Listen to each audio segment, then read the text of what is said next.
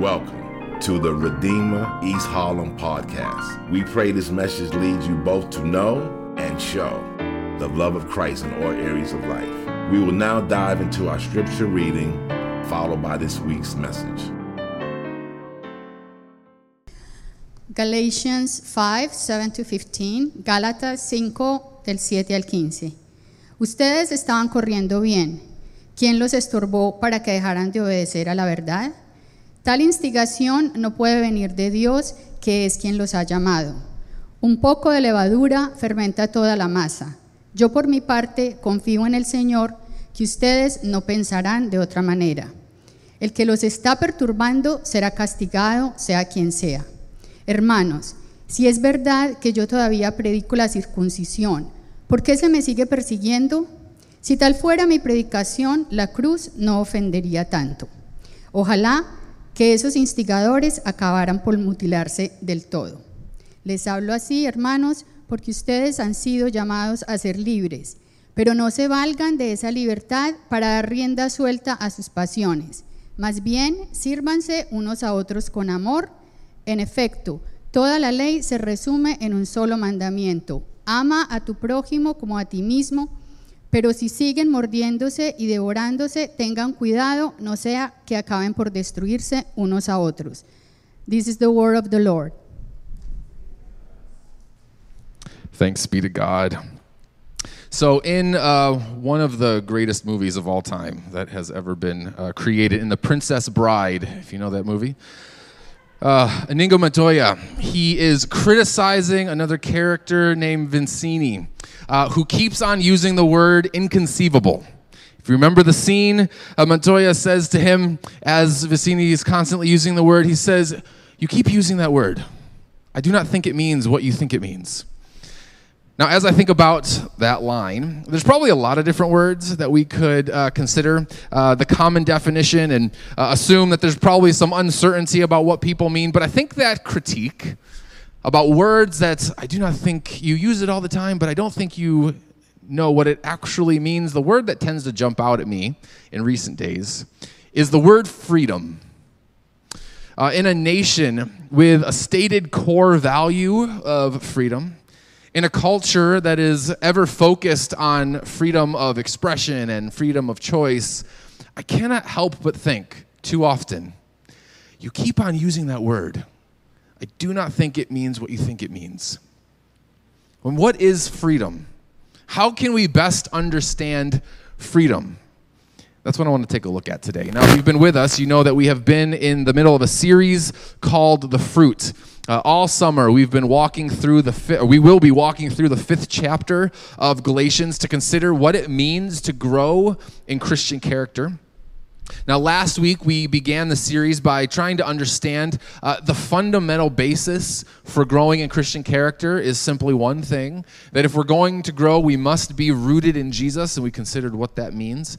We considered that growth really comes as a result of being set free by His grace, the grace that is unmerited and love-saturated. But of course, as we talk about freedom and being set free by Jesus, it does beg the question, what is freedom? And today I want to consider what the Bible has to say about freedom. And to understand what the Bible has to say about freedom, I want to consider a couple things. Number one, I want to consider what freedom is not from the biblical perspective, what freedom is, and then finally what freedom produces. Okay? So first, let's take a look at what freedom is not. Look at verse 7 of our passage. You can get a sense of how we're going to approach this. So in verse 7, the Apostle Paul writes this. He says, "You were running a good race. Who cut in on you to keep you from obeying the truth?" Now, what is he talking about there? Well, if you remember, last week, Paul is writing to the churches in Galatia. He is reminding them of the justification that comes not through their adherence to the old laws and customs, but rather there's a justification that comes only through grace, through faith, by faith in Jesus. But if you remember, Paul is writing to Christians who in a lot of ways had reverted back into what he described as bondage. If you remember back in verse 4 of Galatians 5, he talks about how they had fallen away from grace. because they were again prioritizing the law for their justification. And now, here in verse 7, you can hear his exasperation. When Paul he's essentially saying, like, you were doing so well. You were running so well. Who messed this up for you? And then you can continue to hear some of his frustration. If you look at verse 12, he makes a really striking statement. And I know Anna just read it in Spanish, and so if you don't speak Spanish, it might not have completely hit you. You might have missed the impact of it. But Paul says this. Paul says about those who are undermining his message of grace, he says, as for those agitators, I wish they would go the whole way and emasculate themselves. Other Bible translations say that I wish they would castrate themselves. What in the world is he talking about? Well, if you remember, again, Paul is speaking of the spiritual nature of what it means to trust in Jesus by faith. And now what's interesting is, as some read this, they get really uncomfortable with that statement that Paul's calling for the castration of these people. And so because people feel really uncomfortable with it, some have interpreted that as Paul simply saying, well, he just wishes that they would be cut off from the church. However, I don't think that perspective takes seriously what Paul is actually saying. And so, because at Redeemer East Harlem, we don't shy away from really difficult topics, let's understand why Paul is calling these people to castrate themselves. I mean, if you remember, as we've seen, circumcision is at the front and center of the controversy in Galatia. So there are those that believe in order for one to be a true Christian, you needed to be circumcised. And Paul has been arguing that circumcision has lost all of its religious value. It's not required by anyone for anything spiritual. Yet there were those in Galatia who were insisting that it was necessary to be a true Christian. And so one biblical commentator, as he's considering this and considering the context of the pagan area of Galatia, he's noting that it's really just started to resemble this obsession with circumcision at this point is starting to resemble more of the mutilation practices of the pagan priests in Galatia. Right? They were doing these kinds of these practices as a means of getting God's attention in these pagan temples. And so as a result, since the agitators have come in and they've in some ways adopted this obsession with circumcision for spiritual means, that same commentator says that believing that this physical mutilation is of spiritual value is really summarized this way. This is how the biblical commentator puts it. He said, Paul is in essence saying, let them be consistent and cut away more radically. Let them go all the way and castrate themselves, thus making eunuchs of themselves, like the priests of Cybele in the wild temples. I mean, in other words, what he's saying is, if you think circumcision is spiritually valuable, then just mutilate yourself completely. I mean, he's using this extreme language to show just how inconsistent it is to think that anything that one can do will justify themselves before the Lord. I mean, he's using this language to drive home his point. If you're going to do that, you might as well go all the way down. So, now with that in mind, I actually think that idea helps us understand a little bit of what freedom is not based on Paul's thinking. I think Paul gives us some insight into how we often assume freedom ought to be. Specifically, we often understand freedom to be this uninhibited pursuit of whatever we think is best for us. Right? This no boundaries, going all the way, going extreme to what it is that I think is best for me. That no one else gets to tell me what is right or wrong. I decide that kind of thing. And that's really the foundation of Paul's argument here. These agitators are trying to convince people that their salvation, their justification, their acceptance is somehow like in their hands. It's something that they can do. And if they just pursue what they think is best, they will then find this freedom. And it doesn't matter what anyone else has said, including God. Instead, freedom becomes this self-defining venture. But here's the problem with the self-definitions of freedom. Because we fall into this same kind of pattern of assuming that freedom means that I am going to determine that which is best for me, uninhibited by anyone else's assumptions of what is best. Too often, when we have that kind of definition for freedom, we often short-circuit our own definition of freedom by inherently being contradictions within ourselves. Meaning, we actually cannot keep up with our own definition of freedom often. Because we often want things that at the same time diametrically opposed to one another. Let me just give you an example of what I mean. So there would be some who would say freedom is a self-definition. It's not something that can be imposed on me, but rather I should be free. And so some might say, I want success in my career. I want to make it to the top, and nothing is going to stop me. So there's one part of some who would say that, but then there's another part of us that would also say, but I also want a family who loves me and doesn't resent me for working so much. Right? We have these two diametrically opposed issues within us. Or some might say, I want no limits to my sexual prowess or appetite or desires. But at the same time, I also want to be loved and known and to experience intimacy. Those things end up diametrically opposed, and yet for many, they're both desires. I want to be fit and I want to be healthy, but I also want to eat cake and fry everything. Diametrically opposed, and yet still desires. I don't want to be accountable or have to submit to anyone, but I want law and order and a government that enforces law. Well, take your pick. Which is it? I mean, if we're honest, freedom can't be rooted in my self-definition. We are too complex. We want too many things. We have too many desires. And even within ourselves, we will conflict with our own definitions. Not to mention that complexity exists in every single person. This means that your self-definition of freedom will inevitably come into conflict with someone else's self-definition of freedom. And when competing definitions come into conflict, you cannot say to the other person that their definition is wrong. Because to do so then fundamentally undermines the foundations of your own self-definition. And more to Paul's point about castration and the idea that you might as well just push to the ultimate extremes. If freedom is to be understood as a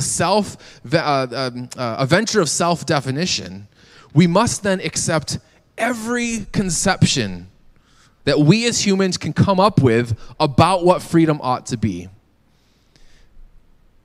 And the problem with that is going to be people have really problematic understandings of what freedom is. And if freedom is a self-definition thing, you can't ever say that their definitions are wrong. At minimum, you can attempt to combat them to decide whose is better and whose is worse, but there will be times when those who have an extraordinarily problematic understanding of freedom will win the day. And over the course of history, there have been terrible injustices and atrocities that have occurred as a result of people's self-defined freedom. Now, of course, there might be some who would say, well, I think freedom should be a self-definition venture as long as I don't harm anyone. Okay. The only problem that I have with that perspective, which is extraordinarily prevalent today, is that, one, it's still insisting that others define freedom the way that you do, right? So that's a very specific definition of freedom, which, again, if you do that, then you're undermining your own argument. But the other thing is the only way that one can have freedom without impacting other people is if you live in a vacuum.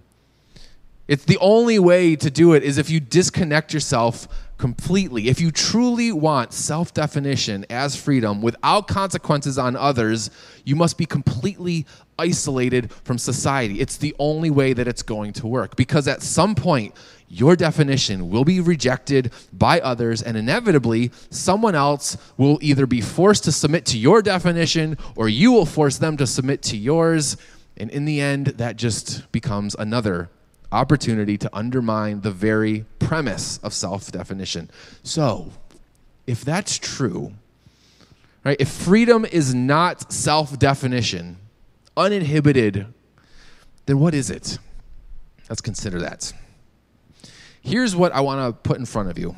that we're going to spend a few minutes talking about. True freedom, I believe, and I will show from what I believe God revealed to us in Scripture, is that true freedom is to exist fully in the way that you were designed to exist. True freedom is deeply tied to purpose. True freedom is fulfilling your purpose and existing within the boundaries of that purpose. What do I mean? Think about it. Just give me a dumb example of this. How is a hammer most free? I'm sitting at my desk this week, and for whatever reason, I had a hammer in my mind. We'll call it the Lord's leading. But let's think about a hammer. When is a hammer most free? Well, in order to understand how a hammer is free, you need to understand its purpose, right? If the hammer self-defines itself as free as being a screwdriver, in his self-definition, this is what the hammer decides to be. Wants to be a screwdriver. Though it is free to define itself that way, the hammer would never find true freedom. Why?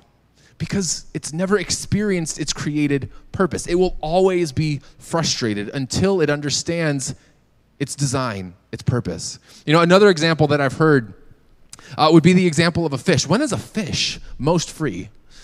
Well, the fish might say that their self-definition of freedom is walking on the shore, and no one can tell me otherwise. But we know that a fish will do nothing but flap around and suffocate to death on the shore. The fish is most free when it's in the place where it was designed to be, in the water. In fact, it has extraordinary freedom if it is willing to submit to its purpose and its design, a purpose that comes with boundaries and with expectations. And this, of course, for many is a completely counterintuitive idea. The idea that freedom requires boundaries. I mean, how does that work exactly? Well, years ago, I remember hearing a pastor give a really great example of proficient musicians, which we've gotten to hear some of them today. Right? The best pianists, the best guitar players, the best drummers, they have freedom on their instruments. When they have complete freedom on their instruments, there's really nothing else like it. It's amazing to watch them use their instruments unencumbered, completely free. But what makes them, as musicians, proficient? Proficient enough to be free? Well, for some, it's certainly recognizing first that they were built for music, that in some way they have this ability and this talent. But when they begin to realize that, there then comes years of discipline, of hard work, of striving, of understanding that they need to set their life up in particular kinds of ways so that they can practice and grow. I mean, setting boundaries to have countless hours of practice. That's what makes them proficient. They understand that limitations actually produce freedom to live their purpose, which is music. You can't have freedom without understanding purpose and without understanding boundaries. Freedom, then, is realizing our purpose and then living within the scope of that purpose. Freedom is not some self-defining venture, but rather it's a purpose-driven, purpose-discovering venture.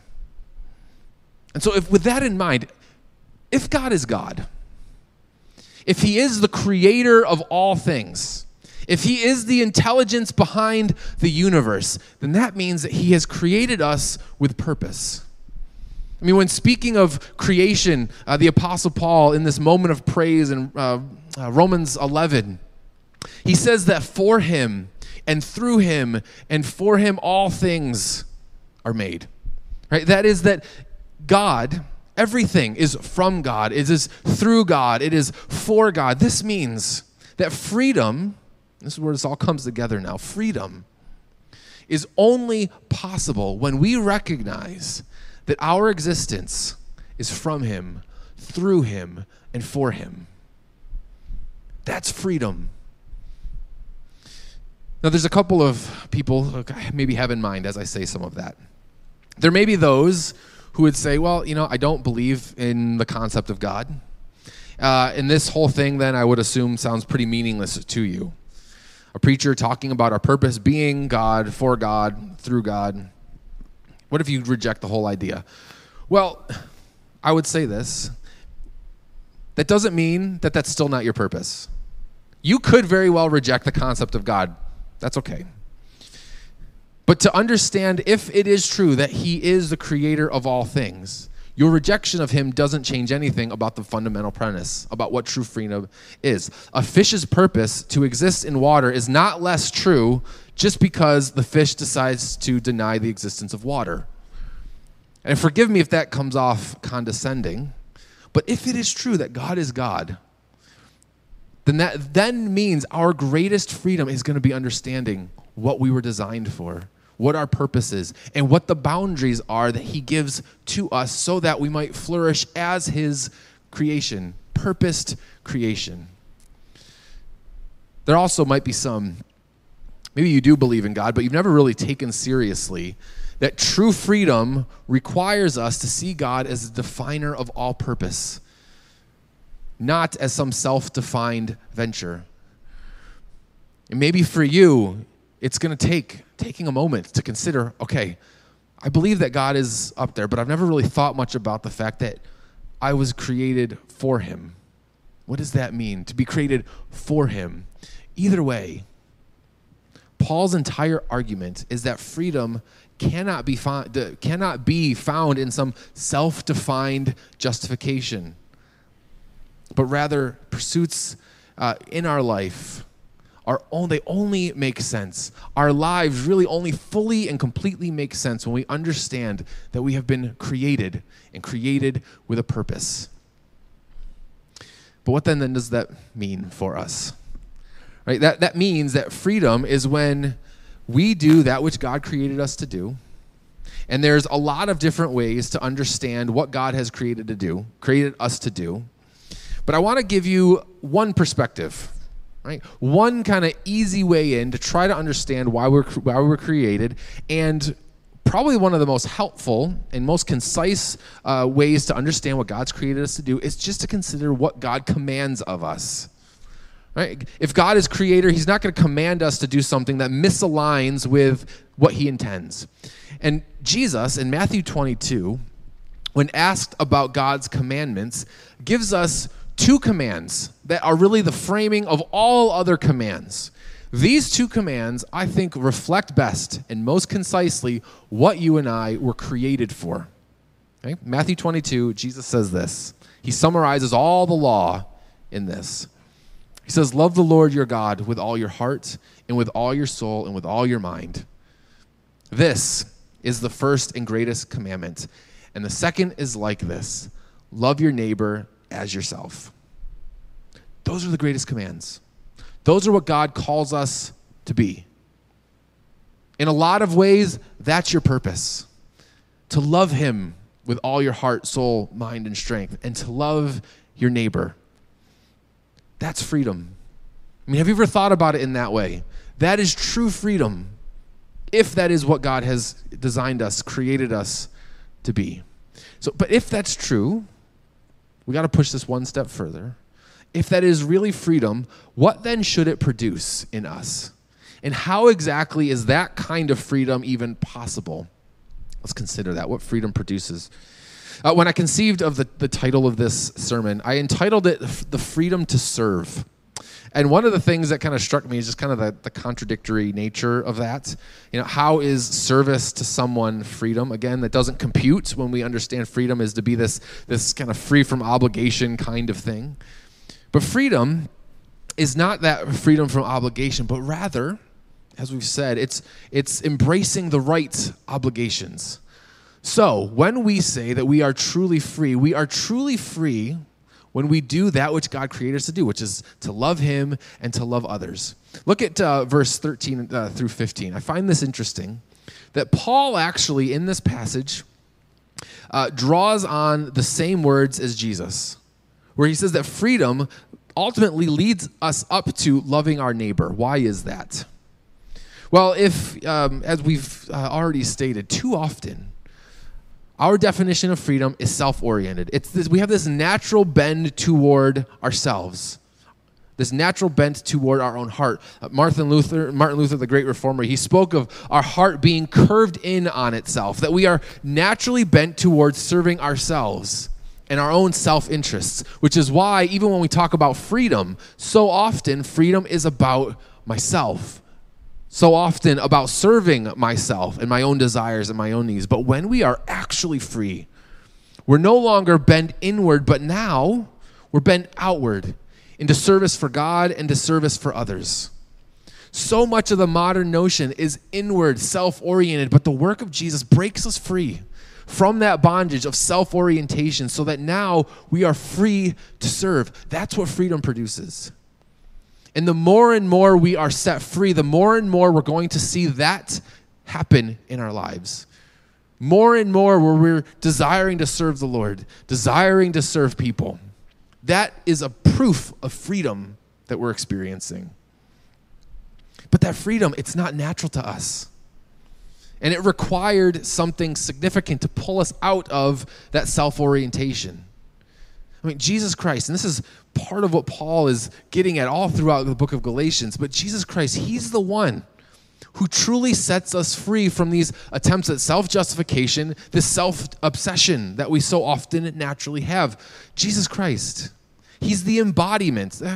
This has been, as I've been sitting with this week, it's been striking me so significantly. Jesus actually is the embodiment of what we often think about with freedom, meaning that Jesus is actually the only one who is truly free from any sense of obligation to anyone. Right? He himself is the ultimate of all things. He is the King of Kings and the Lord of Lords. There is no one greater. Yet Jesus, he uses that freedom, that power, not for himself, but instead, how does he use his freedom? Well, he uses his freedom to glorify the Father.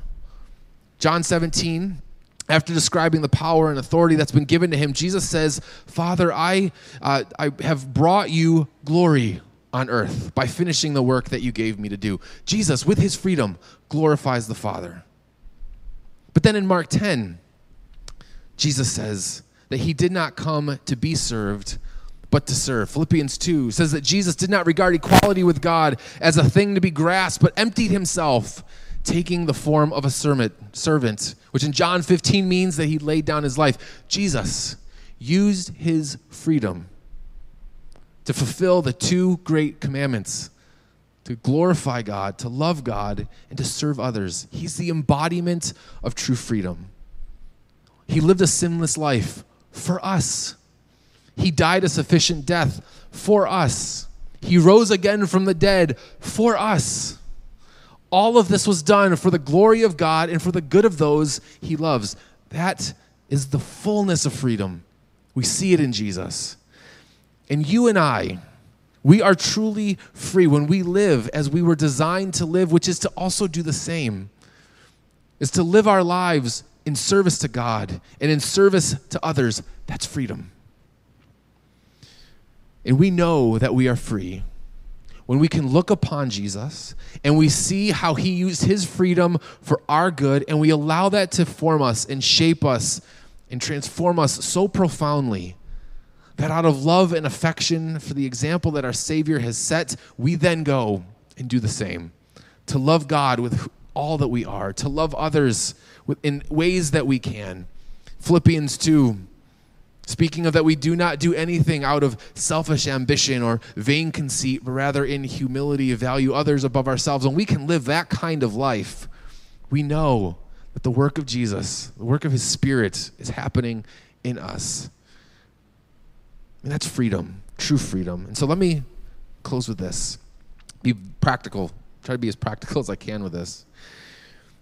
There are some who have this conception of freedom that insists that the best way to be free is to love ourselves. And others, it's to insist that that self-definition is truly freedom. But I want to encourage you to consider this. I want you to know, if that has been your leaning, that self-definition is truly freedom, I want us to know that freedom that is not rooted in God's freedom, which is the freedom I just described, is a false freedom. It's actually bondage. You cannot love yourself and serve others rightly. You cannot love yourself to that kind of degree where everything must be self-defined. But rather, when we begin to be free, we begin to see that God is pushing us to love other people and to love him fully. And so I do wonder, just as we consider this kind of idea, to what extent do we find ourselves desiring to love others? Is it there? Or are we always so focused on loving ourselves? You know, what's interesting is the opposite can be true too. The other side of the spectrum of this can be true. There are those, I can admit I've been this person at times, and I can admit that I know people like this. But there are those who really do seemingly have this whole life commitment to God by seeking knowledge of God and the things of God and trying to be moral and righteous in their living, and yet they're unloving, like they don't love others well. But because they've committed so much to trying to love God rightly, they assume that their lack of empathy or the lack of compassion or kindness or grace is in some way warranted. And it's very much what Paul is describing in verse 15, where he talks about don't bite and devour each other. They have that kind of posture. But I would also encourage you with this, that for some, we love God so much that we forget that he also calls us in that love to then go love others well. Wherever we are on some of this spectrum, I'd encourage us all to look upon Jesus, the one who has glorified God, loved him fully, who has loved others by serving us. That's freedom. And let that shape us so deeply that we then go and we represent him in the world doing the same, loving God, loving others, experiencing that kind of freedom, a freedom to serve. Let's pray. Father, we thank you, Lord, for the goodness of your grace. It is a grace that provides us something that we, in and of ourselves, would not be able to achieve, which is the ability to no longer see ourselves in the ways that we have before, to no longer see ourselves as the center of all things, and to no longer prioritize ourselves in ways that are harmful and even destructive. But rather, God, you give us a freedom that allows us to obey your commands, which are to love you and to love others. And so, God, I pray that you would help us, all of us, to sit with and assess the ways in which we have not done one of those or both of those rightly. And God, I pray that we would not look at pursuing that obedience as some way of justification, but rather we would see it as an opportunity to respond to what Jesus has done for us. That he has loved you well, that he has served us well, that we are benefactors of what he's accomplished. And as we think about that good gift, would it then mold us and shape us and transform us by the work of your Spirit to more and more reflect Jesus in this way? We ask all this in Jesus' name. Amen. Thank you for listening to the Redeemer East Harlem podcast. For more information on our church and how you can support what God is doing through our church, go to www.reh.nyc.